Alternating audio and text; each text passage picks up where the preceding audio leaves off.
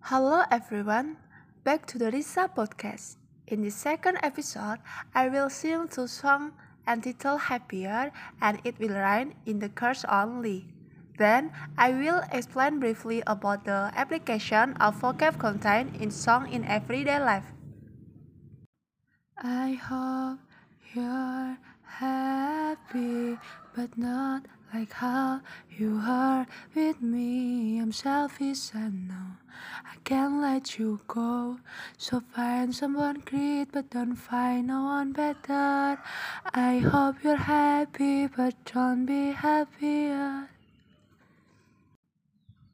'Cause there'll be no sunlight if I lose you, baby. There'll be no clear skies if I lose you, baby. Just like the clouds, my eyes will do the same if you walk away. Every day it rain, rain, rain.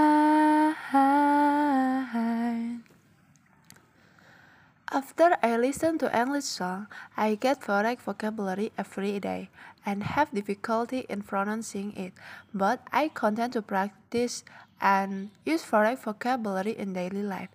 From listening to English songs, my skill have increased. I also understand the meaning of the vocabulary. Okay, I'm Lisa Putri. Thank you and see you soon.